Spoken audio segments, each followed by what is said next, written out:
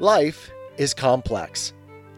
Join us for the simple gifts of wisdom, love, and delight in the written word.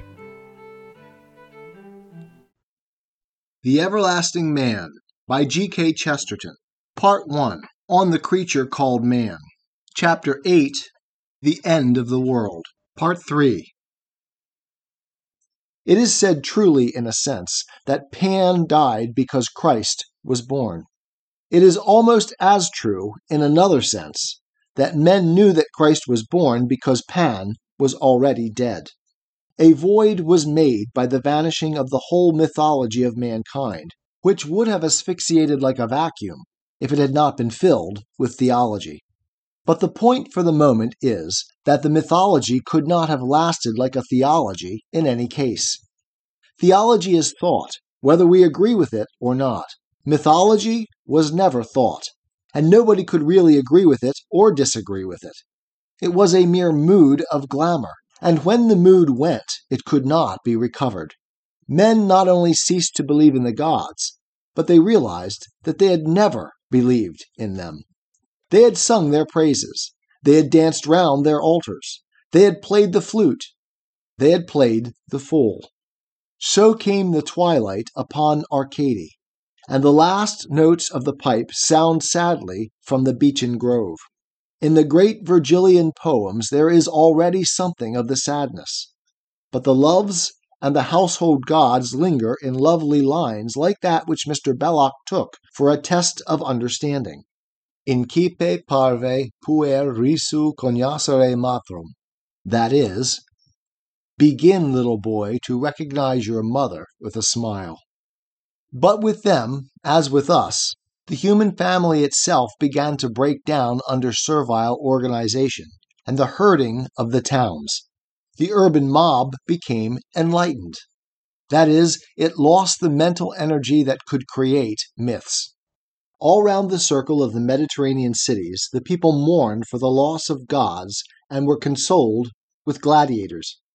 And meanwhile, something similar was happening to that intellectual aristocracy of antiquity that had been walking about and talking at large ever since Socrates and Pythagoras.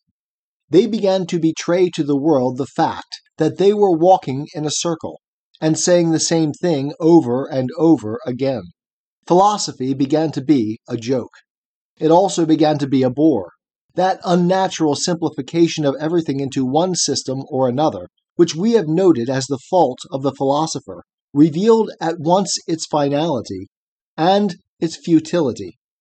Everything was virtue, or everything was happiness, or everything was fate, or everything was good, or everything was bad. Anyhow, everything was everything, and there was no more to be said. So they said it. Everywhere the sages had degenerated into sophists. That is, into hired rhetoricians or askers of riddles. It is one of the symptoms of this, that the sage begins to turn not only into a sophist, but into a magician. A touch of Oriental occultism is very much appreciated in the best houses. As the philosopher is already a society entertainer, he may as well also be a conjurer.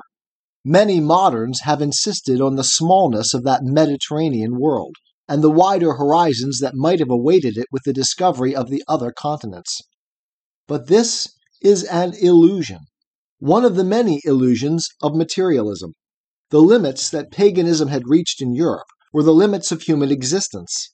At its best, it had only reached the same limits anywhere else. The Roman Stoics did not need any Chinamen to teach them Stoicism.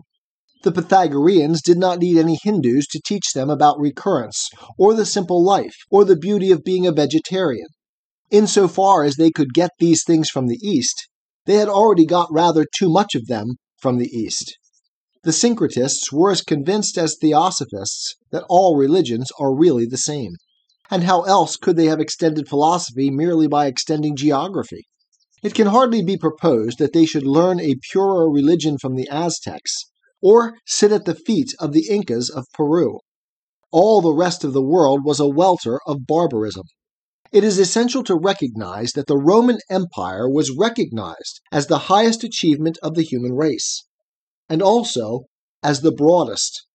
A dreadful secret seemed to be written as in obscure hieroglyphics across those mighty works of marble and stone, those colossal amphitheaters and aqueducts. Man could do no more. For it was not the message blazed on the Babylonian wall, that one king was found wanting, or his one kingdom given to a stranger. It was no such good news as the news of invasion and conquest. There was nothing left that could conquer Rome. But there was also nothing left that could improve it. It was the strongest thing that was growing weak. It was the best thing that was going to the bad.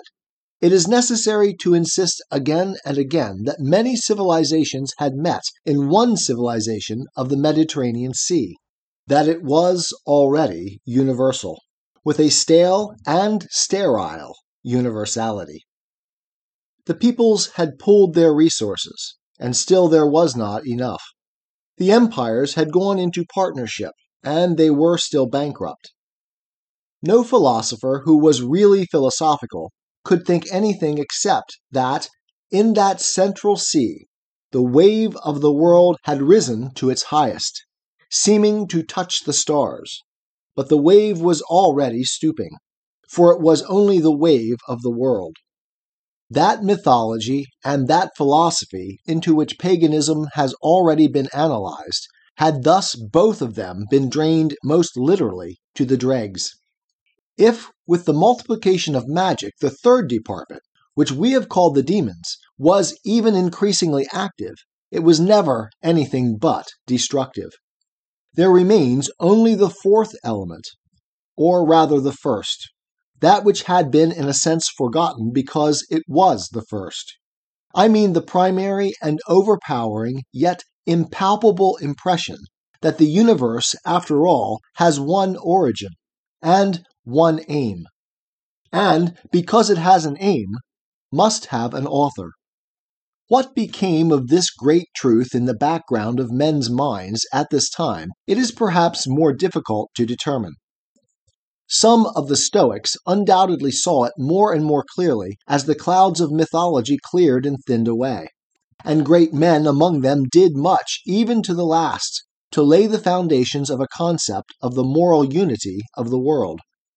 The Jews still held their secret certainty of it jealously behind high fences of exclusiveness. Yet it is intensely characteristic of the society and the situation that some fashionable figures, especially fashionable ladies, actually embraced Judaism. But in the case of many others, I fancy there entered at this point a new negation. Atheism became really possible in that abnormal time. For atheism is abnormality. It is not merely the denial of a dogma. It is the reversal of a subconscious assumption in the soul, the sense that there is a meaning and a direction in the world it sees. Lucretius, the first evolutionist who endeavored to substitute evolution for God, had already dangled before men's eyes his dance of glittering atoms, by which he conceived cosmos as created by chaos. But it was not his strong poetry, or his sad philosophy, as I fancy, that made it possible for men to entertain such a vision. It was something in the sense of impotence and despair, with which men shook their fists vainly at the stars, as they saw all the best work of humanity sinking slowly and helplessly into a swamp. They could easily believe that even creation itself was not a creation but a perpetual fall, when they saw that the weightiest and worthiest of all human creations was falling by its own weight. They could fancy that all the stars were falling stars, and that the very pillars of their own solemn porticos were bowed under a sort of gradual deluge. To men in that mood, there was a reason for atheism that is, in some sense, reasonable. Mythology might fade, and philosophy might stiffen. But if behind these things there was a reality, surely that reality might have sustained things as they sank. There was no God. If there had been a God, surely this was the very moment when he would have moved and saved the world. The life of the great civilization went on with dreary industry, and even with dreary festivity. It was the end of the world, and the worst of it was that it need never end. A convenient promise had been made between all the multitudinous myths and religions of the empire, that each group should worship freely, and merely live a sort of official flourish of thanks to the tolerant emperor, by tossing a little incense to him under his official title of Divus. Naturally, there was no difficulty about that. Or rather, it was a long time before the world realized that there ever had been even a trivial difficulty anywhere. The members of some Eastern sect or secret society or other seemed to have made a scene somewhere. Nobody could imagine why. The incident occurred once or twice again, and began to arouse irritation out of proportion to its significance. It was not exactly what these provincials said, though of course it sounded queer enough. They seemed to be saying that God was dead, and that they themselves had seen him die. This might be one of the many manias produced by the despair of the age. Only, they did not seem particularly despairing. They seemed quite unnaturally joyful about it, and gave the reason that the death of God had allowed them to eat him and drink his blood. According to other accounts, God was not exactly dead after all. There trailed through the bewildered imagination some sort of fantastic procession of the funeral of God, at which the sun turned black, but which ended with the dead omnipotence breaking out of the tomb and rising again like the sun. But it was not the strange story to which anybody paid any particular attention.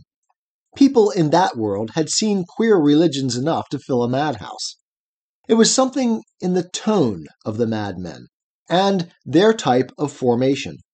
They were a scratch company of barbarians, and slaves, and poor, and unimportant people. But their formation was military. They moved together, and were very absolute about who and what was really a part of their little system, and about what they said. However mildly, there was a ring like iron. Men used to many mythologies and moralities could make no analysis of the mystery, except the curious conjecture that they meant what they said. All attempts to make them see reason in the perfectly simple matter of the emperor's statue seemed to be spoken to deaf men. It was as if a new meteoric metal had fallen on the earth. It was a difference of substance to the touch. Those who touched their foundation fancied they had struck a rock. With a strange rapidity, like the changes of a dream, the proportions of things seemed to change in their presence. Before most men knew what had happened, these few men were palpably present. They were important enough to be ignored. People became suddenly silent about them and walked stiffly past them. We see a new scene, in which the world has drawn its skirts away from these men and women, and they stand in the center of a great space like lepers. The scene changes again, and the great space where they stand is overhung on every side with a cloud of witnesses. Interminable terraces full of faces looking down towards them intently. For strange things are happening to them. New tortures have been invented for the madmen who have brought good news. That sad and weary society seems almost to find a new energy in establishing its first religious persecution. Nobody yet knows very clearly why that level world has thus lost its balance about the people in its midst. But they stand unnaturally still, while the arena and the world seem to revolve round them. And there shone on them in that dark hour a light that has never been darkened, a white fire clinging to that group like an unearthly phosphorescence, blazing its track through the twilights of history and confounding every effort to confound it with the mists of mythology and theory. That shaft of light, or lightning, by which the world itself has struck and isolated and crowned it, by which its own enemies have made it more illustrious and its own critics have made it more inexplicable. The halo of hatred around the Church of God. 'Tis the gift to be simple. 'Tis the gift to be free. 'Tis the gift to come down where we ought to be. And when we find ourselves in the place just right, 'twill be in the valley of love and delight. When true simplicity is gained, to bow and to bend, we will not be ashamed. To turn will be our delight, till by turning, we come round right.